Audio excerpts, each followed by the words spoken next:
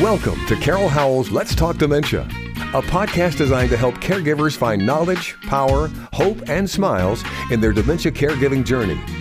Welcome to Let's Talk Dementia. Here's your host, best-selling author, Carol Howell. Welcome to Let's Talk Dementia. I'm Carol Howell, and today we're going to talk about caregiver syndrome. But first, if you've not been to our website, do that. It's www.letstalkdementia.org. You'll find all of our books there and podcast video, and there is a link where you can contact me. And if you have questions or concerns, you just fill out that form and I'll call you. I'll write you for a time to call you, or we can communicate via email, either one. Caregiver syndrome. I recently read an article. The source of it was a CNN article by Dr. Andre Leroy, I'm not sure which, but he discussed caregiver syndrome. So what is caregiver syndrome? Well, it is a condition that is brought on by unrelieved constant caring for a person with a chronic illness or dementia. Well, you are, my friends, who are doing dementia caregiving, and you are dealing with people who have dementia, and very large percentage of these same people have other chronic illnesses. Now, not everyone does. Some folks have dementia, and they seem to be perfectly healthy otherwise, and then some folks have dementia and comorbidities, as it is called, other conditions that you're caring for all of that. On top of that, you might be caregiving for a child or a grandchild, and you're trying to keep up a home, and some of you are still working, and oh my goodness, it's just a lot. And so this has been called caregiver syndrome. According to the American Academy of Geriatric Psychiatrists, 1 out of every 4 American families cares for someone over the age of 50. 1 out of every 4 American families cares for someone over the age of 50. Now, that's not going to count people who are caregiving for grandchildren, unless they're over the age of 50, which probably aren't. It goes on to say, as America's population ages, that number is expected to skyrocket. In the year 2000, the Census Bureau reported just under 35 million Americans were 65 or over.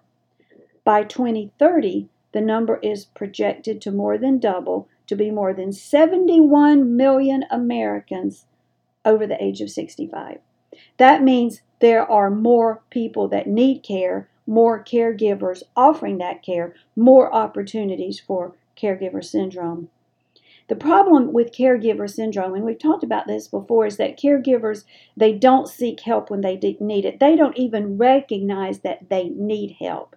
They don't recognize that they might be dealing with depression, or they might be angry at the situation. They've got anxiety built up within themselves. Their shoulders are touching their ears. Their hands are staying clenched. Their belly hurts. They may not even realize that this is going on in themselves because they've been doing it for so long. It starts to feel normal. Let me tell you, that's not normal. We don't want to live like that. All of this can lead to lots of health issues like high blood pressure. It actually can lead to diabetes. It affects your immune system. It can lead to inflammation in your body, and we know that inflammation is the leading cause of Alzheimer's. So there's all kinds of side effects that come across our world by being exhausted caregivers. The article goes on to say that physical symptoms are a result of a prolonged and elevated level of stress hormones circulating in the body. He likened this to what goes on with someone who is suffering from post-traumatic stress disorder, where you just stay jacked up all the time, and you stay, even if that jacked up meaning anxious and intense and unhappy, I can tell you there is a jacked up feeling that you can have that's not even really a bad one, but it's not one you want to maintain. And let me give you an example. When I am speaking to a group, it's my favorite thing to do. I love to go speak to groups. The larger the group, the happier I am. But I'm jacked up. My husband says it's a spider monkey on Mountain Dew, like a spider monkey on Mountain Dew. I'm really not entirely sure what that means, but I know for me, but just before I'm speaking to a group, when I'm speaking to a group, and for an hour or more afterwards, I'm really high. Everything's hitting on all cylinders. I'm jacked up. I'm ready to face the world. I can slay dragons and, David and Goliath. I got that under control. But an hour or so after that, my system has to come back down to normal, to relaxed, to breathing, to knowing I don't have any dragons to slay. David and Goliath does not need to occur in my world. I need to chill. I need to take a chill pill. Not literally, but you know what I mean. Caregivers, on the other hand, never do that. They stay in that jacked up mode. They may be jacked up because it's a good day and their loved one has had a happy moment. They've laughed a whole lot. It just felt so good. Or they may, and more likely, are jacked up just from all the stress and everything that's going on, and somebody needing something all the daggone time. Leave me alone. Calgon, take me away. Do you remember the Calgon commercials? It's a difficult way to live. And it's difficult also when you're like that to provide the level of care that your loved one needs, because again, you're so anxious that maybe you're not thinking clearly. We know that folks who caregive for individuals who have dementia have an increased risk of developing dementia themselves. Isn't that crazy? But it's true, and we see that, and it's brought on by all the anxiety, all the tension, all the stress hormones being released in the body, and what that does to the brain. It's just a very scary thing. The American Academy of Family Physicians and the National Center on Caregiver call for every caregiver to be screened for stress and depression, for hostility, anxiety, loss of interest in activities that caregivers used to enjoy, and talk to their doctor about it. If your doctor doesn't respond to you in a way that you feel like that he or she is hearing you, really getting what you're saying, time to find a new doctor. Because this ain't no joke. That's my good Southern English for you there.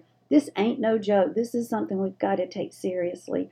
I hope that'll make you stop and think about what's going on in your world and how you may or may not be taking care of that person that you see in the mirror. You're a cutie pie. Take care of you. Blessings and smiles.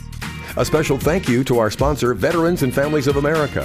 These amazing people are available to help veterans and their spouses receive benefits to which they are entitled.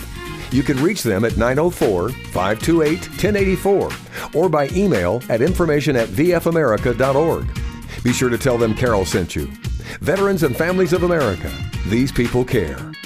Thank you for being part of Let's Talk Dementia. Please visit our website at www.letstalkdementia.org. All our books, podcasts, and videos are available there, and you can schedule a free phone consultation with Carol while you're at the website. Click Menu in the top right-hand corner, then choose Schedule Time with Carol. We look forward to hearing from you. Blessings and smiles.